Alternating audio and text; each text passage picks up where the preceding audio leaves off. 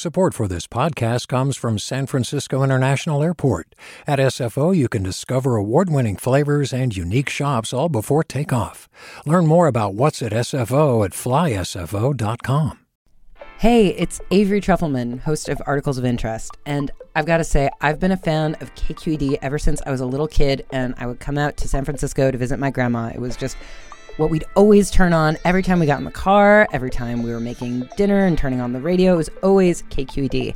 And then over the years, I've become a massive fan of KQED podcasts because this is local reporting at its best. These are answers to questions you've always wanted to know, interviews with exciting, unusual voices, necessary journalism, all told with love and care and artistry. And did you know that a majority of KQED's funding actually comes from members? It's just people like you and me supporting the programs they love, while also getting access to cool events, behind-the-scenes footage, and so much more. If you want to sign up and be a part of this amazing community, visit donate.kqed.org/podcasts to become a member today. That's podcasts with an S.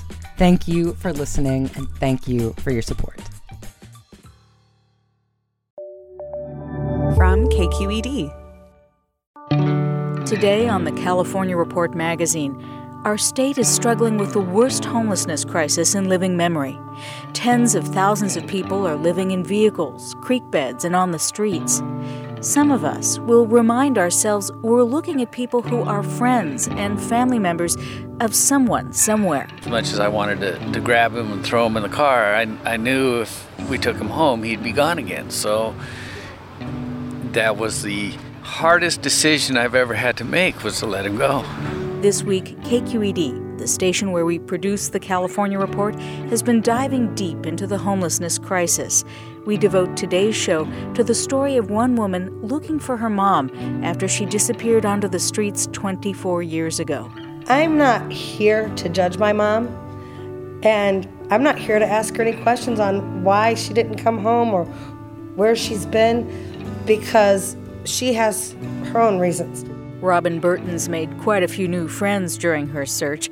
That's because she launched a Facebook group called Missing and Homeless that now has more than 63,000 members. You know, they may be homeless to you all, but they're my friends. I'm Rachel Myrow, sitting in for Sasha Khokha. On today's magazine, one woman's mission to reunite families.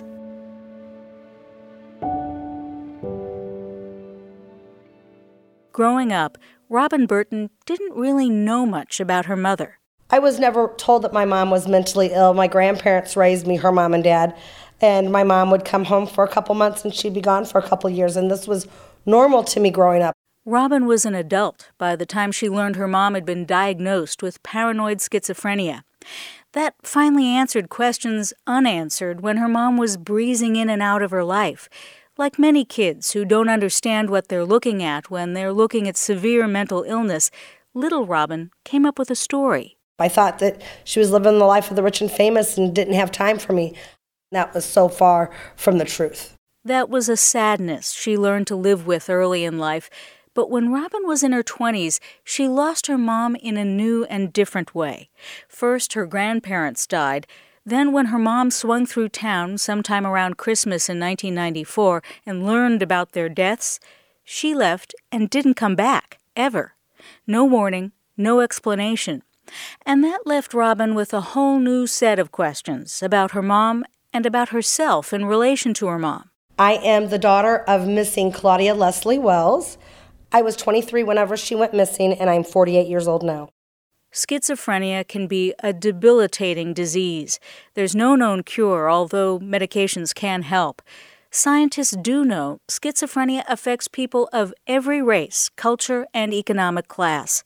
Common symptoms include delusions, social withdrawal, and an inability to cope with strong emotions. That's why you see so many homeless people with schizophrenia. It's hard for other people to connect with them and stay connected.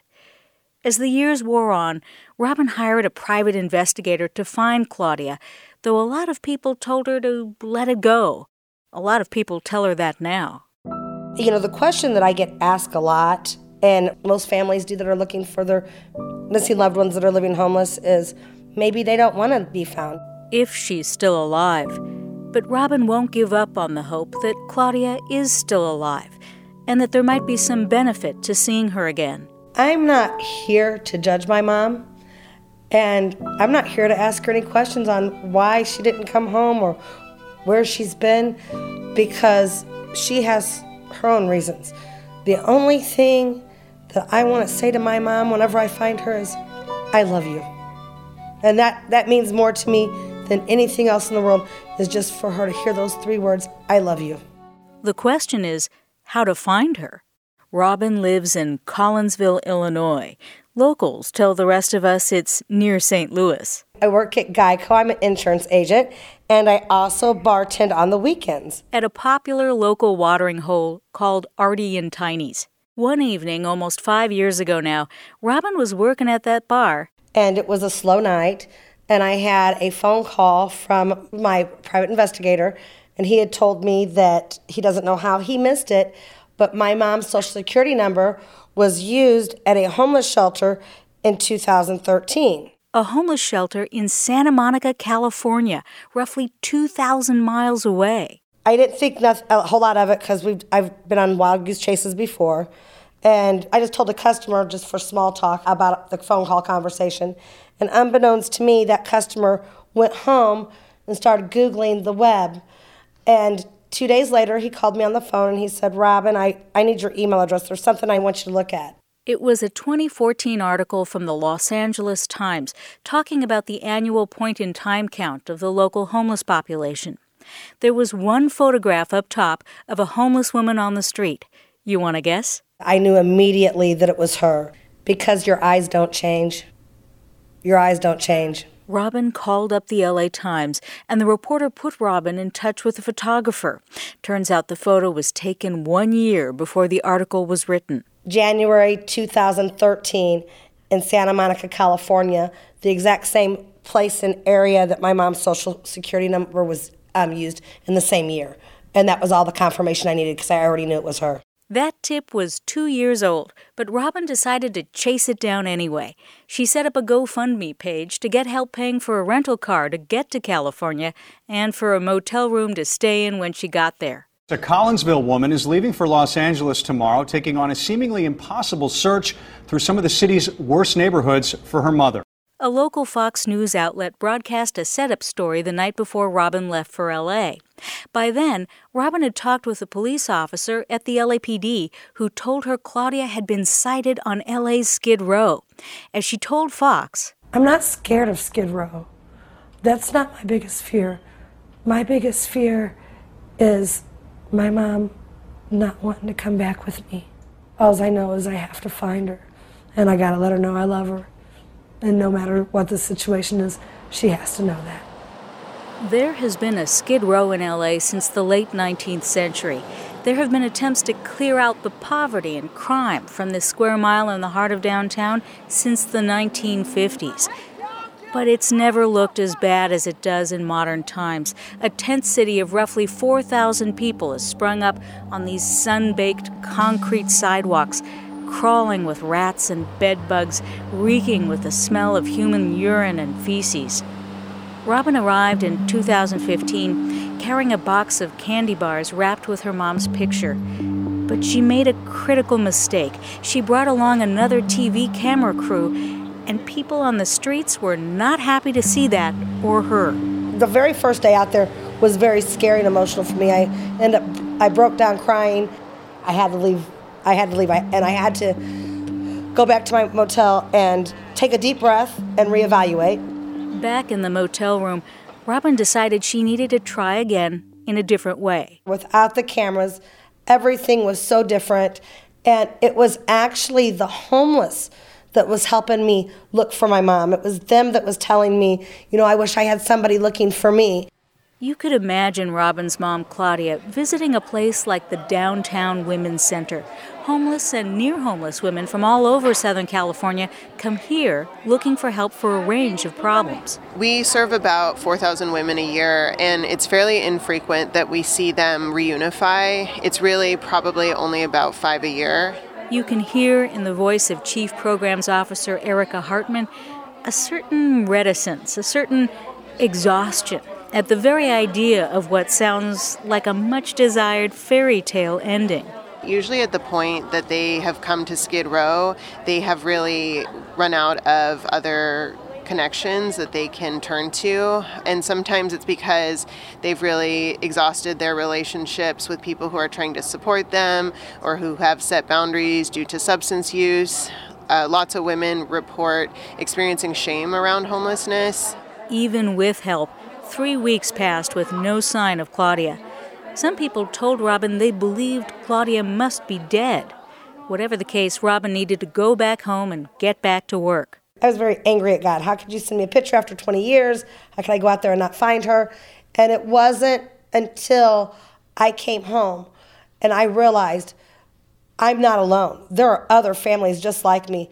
That spring, Robin started a Facebook group called Missing and Homeless. The concept is simple. Post a person's story with enough details and photos in the hopes somebody in the group will recognize that missing person and help put them in touch with the family looking for them. Here are some excerpts from a few recent posts. Have you seen Cody Bishop? Cody was last seen May 31st, 2019 in Las Vegas, Nevada. Cody's family is concerned for Cody's well-being. Los Angeles County, California Sheriff's Department investigators from the Homicide Missing Persons Unit are asking for the public's assistance. Missing since April 11th, 2019 from Sullivan, Missouri. Betty has the beginning stages of dementia. Her daughter comes and picks Betty up on the weekends to spend time together. Have you seen Lanisha Whitefeather, nickname Echo, missing since July 8th, 2019 from Portland, Oregon. Grand Ronde, tribal member, age 21, brown hair, brown eyes. Corey Daniel Abernathy, missing and last known to be living homeless in San Francisco, California, in January of 2017. Height, 5'9", weight, 160 pounds, hair, brown. He often changed his hairstyle. We've seen him with buzzed hair, long hair, medium hair, dreadlocks. He did it all. They're not a piece of garbage, you know. There's somebody's mother, there's somebody's son, there's somebody's sister. Robin says she functions like a reporter when a family contacts her for help. She presses them for more information. Where exactly did the person go missing? Are there any distinguishing characteristics like eye color or tattoos? Do they suffer from mental illness or addiction? The details make it easier to find somebody, but they also emotionally engage the Facebook group members, as opposed to, say, some generic post about a Jane Doe.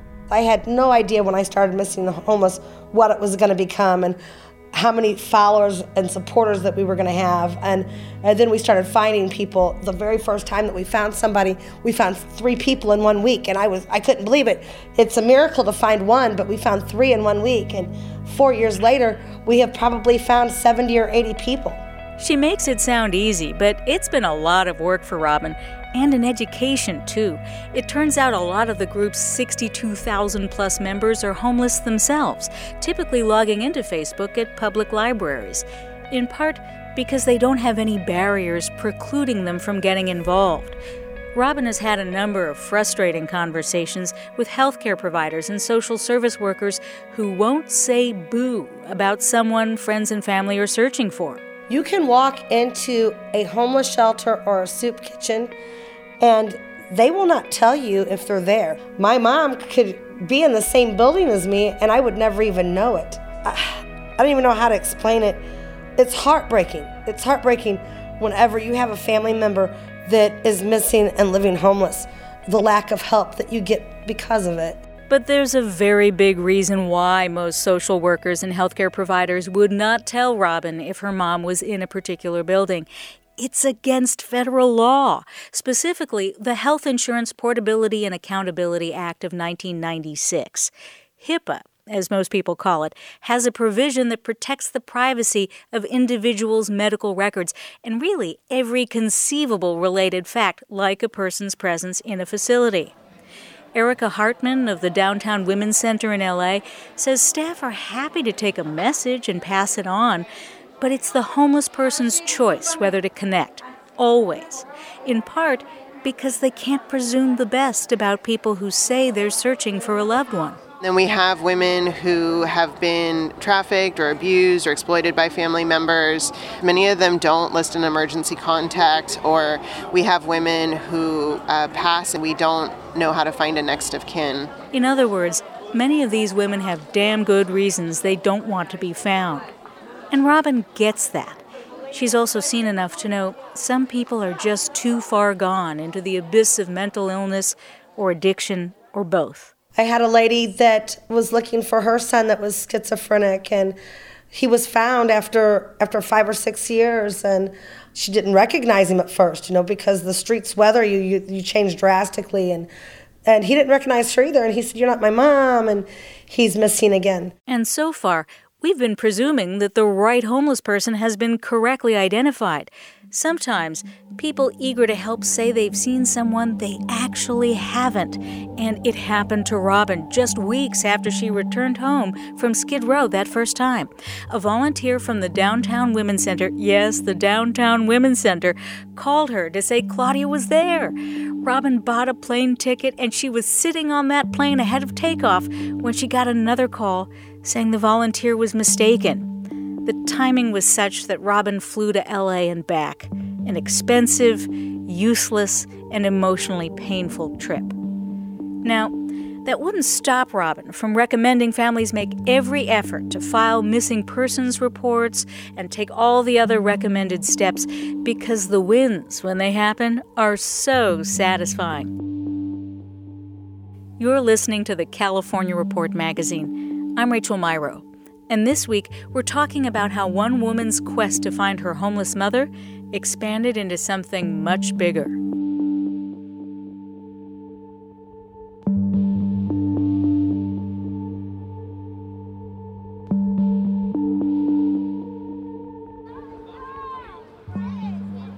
Corey Abernathy and his parents Kathy and Robert agreed to meet me on a bright, breezy day at one of his favorite haunts in San Francisco, Crissy Field. When he was homeless, Corey used to camp out here in the Presidio, not far from where tourists whiz by on their rented bicycles and children eat ice cream while wearing fleece jackets, as you do in San Francisco during the summer. I think I thought too much about life. Felt like a lot of pressure. Corey's 5'9", about 160 pounds, hair and beard close-cropped. His blue eyes twinkle in the sun. He looks like he's gotten a lot of sun in recent years, but nothing that seems out of the ordinary for an athletic white man in his early 30s. Corey was 28 when he decided to throw on a backpack one day and leave his parents' home in Willits in Mendocino County, with no warning or explanation, though there were signs, when the family looks back on it, that he wasn't happy, that he was drifting. Yeah, I just remember there's a weird amount of anxiety on me. I always try to make sense of everything. But yeah, I just put way too much pressure on myself, and that wasn't really there, I guess. Yeah, I mean, the way I dealt with it was, just drinking a lot. He'd struggled with anxiety since childhood. He didn't seem to have a strong idea for a career, the way his older brother had. He dropped out of Sacramento State almost as soon as he got there. Lost a job in retail, then switched to a local casino, but there he was surrounded by alcohol, and the consequences were predictable. Corey started reading about people who dropped out of society for a different kind of life. Yeah, so I mean, it wasn't one single moment. It was something I was thinking about for probably a year. Then Corey got a DUI, something he was really ashamed about. And he thought if he had no money, he wouldn't be able to buy alcohol. And if he had nothing to worry about, he wouldn't want to buy alcohol. My car got towed, and then so I just said, I'm done. And at the time, it was a good feeling. I mean, I was I don't have to deal with problems that I can't figure out anymore. But remember, he was living with his parents at the time, and when he walked out that front door, he left no note, no explanation.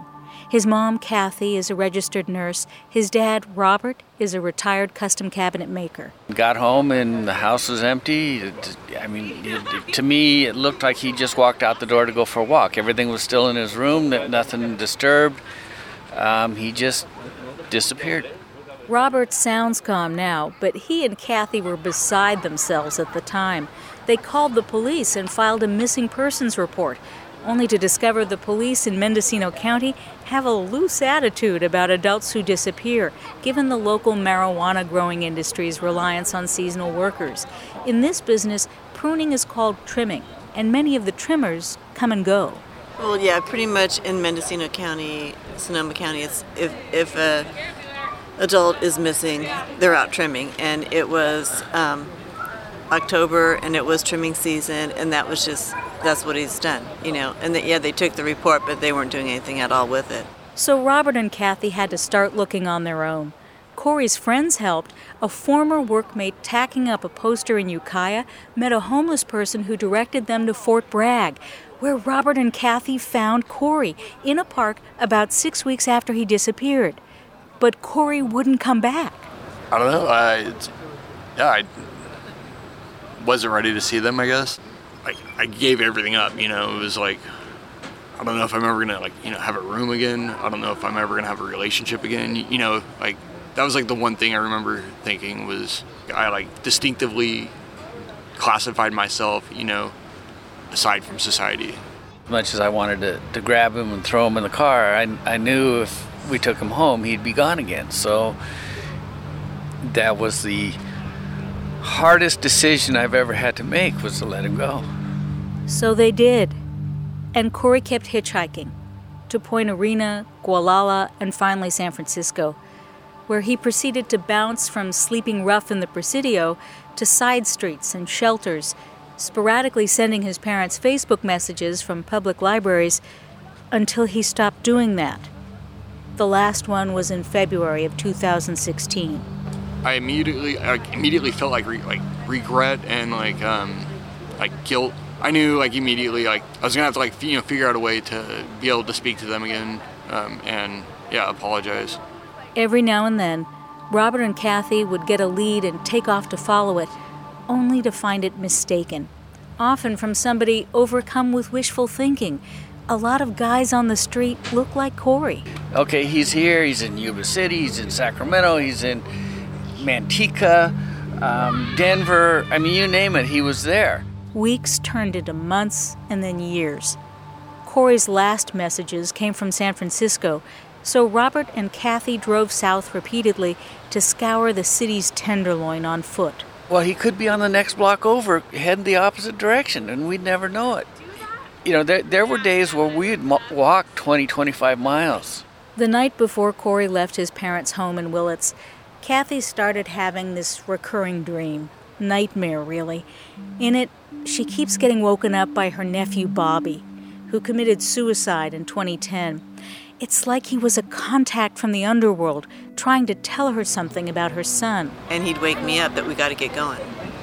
And before he'd wake me, it was like I was on the hard ground, I was cold, I wasn't safe, I had to get moving. We had to get moving. And this happened a lot, and then it stopped. Kathy had two theories about what happened to Corey. Maybe, he's getting his life together, or he wasn't, on this earth anymore. It was one of the two. As it happened, this was right around the time Corey was ready for rehab. He got involved with Alcoholics Anonymous, he got into a sober living facility, but he didn't reconnect with his parents. And 2 years passed. And that's when, early this year, one of Corey's old workmates posted on Missing and Homeless. And someone Corey lives with recognized him and told Corey, and Corey called home. And I don't even remember the drive down here. We sat down and he talked about why some of the things that made him leave and him realizing that the DUI, everybody gets one and it's nothing to run from, but this is something he's been thinking about, and it's something he needed to finish. And it's like he's part of our family, and as I told him, he's going to be my son forever, no matter what. I still love him. Corey still lives in San Francisco in that sober living facility. Robert and Kathy come down from Willits periodically to visit. They're still tender with each other, sensitive around each other. You see the homeless, you hear about people missing family, and that's supposed to happen to other people. It's not supposed to happen to you. with Corey missing, I am much more aware of how much it's happening everywhere. And man, this is an epidemic.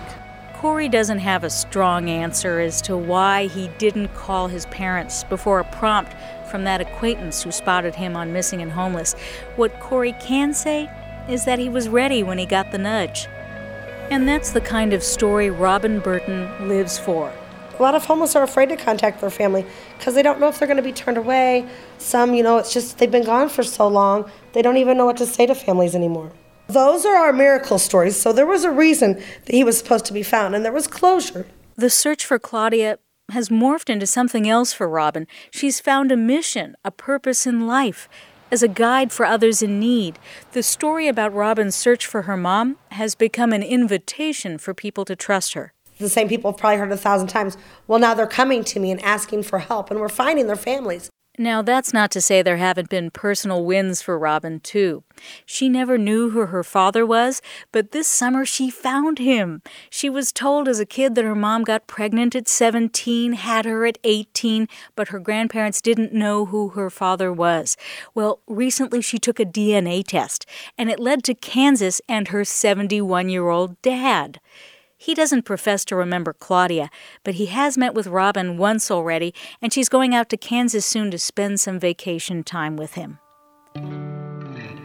A few weeks ago, Robin posted a video asking for help sifting through requests to post on Missing and Homeless. She's had help from a handful of other volunteer administrators over the years, but they've been on hiatus this summer. One of my administrators just had a baby here in February, and she's really concentrating on her family. Another administrator is getting ready to get married. However, I have been the only one posting on Missing and Homeless for the last couple months. And I'm drowning. And Missing and Homeless is my heart. And I'm not going to let this page die. Robin's looking for some new administrators.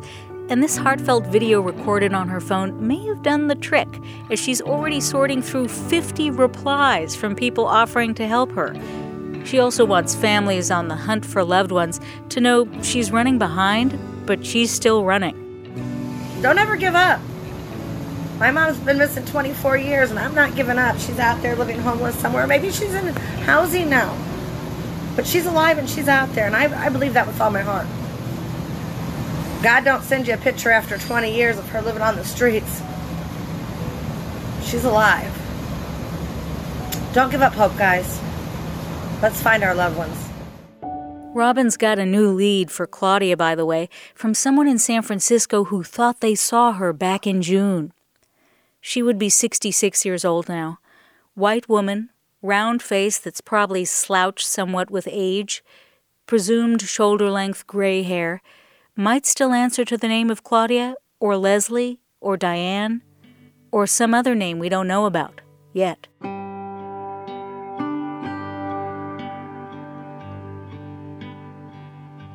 That is the California Report magazine. If you want to see photos of Robin and Claudia and Corey, check out our website, californiareport.org. You can also find all the stories KQED has reported as part of its focus this week on the homelessness and affordability crisis in the Bay Area. Our technical producer is Seal Muller. Our director is Susie Racho. This story was edited by Victoria Mauleon. The editorial team also includes Vinnie Tong, Ethan Lindsay, and Holly Kernan.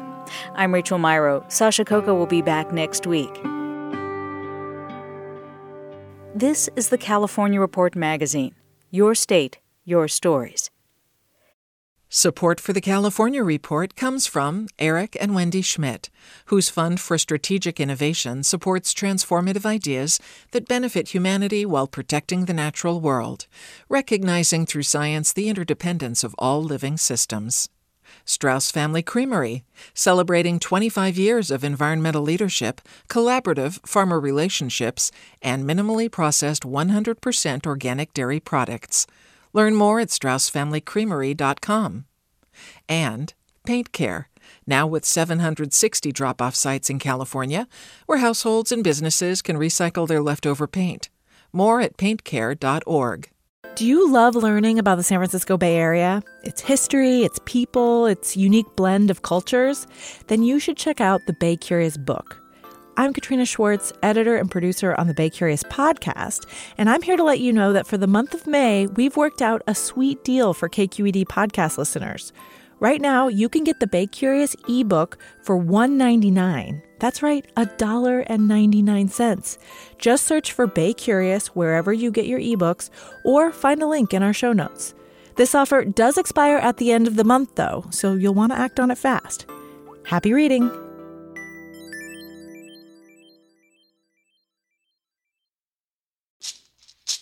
Hey, it's Glenn Washington from Snap Judgment, and if you love what you're hearing, and I know you love what you're hearing, please consider becoming a KQED member. You get special access to cool events, behind-the-scenes footage, and so much more. Plus, you'll sleep better at night knowing you did your part for the community you depend upon. It's in you. Please be in it. Visit donate.kqed.org/podcasts to sign up now. That's podcast with an S. Thanks.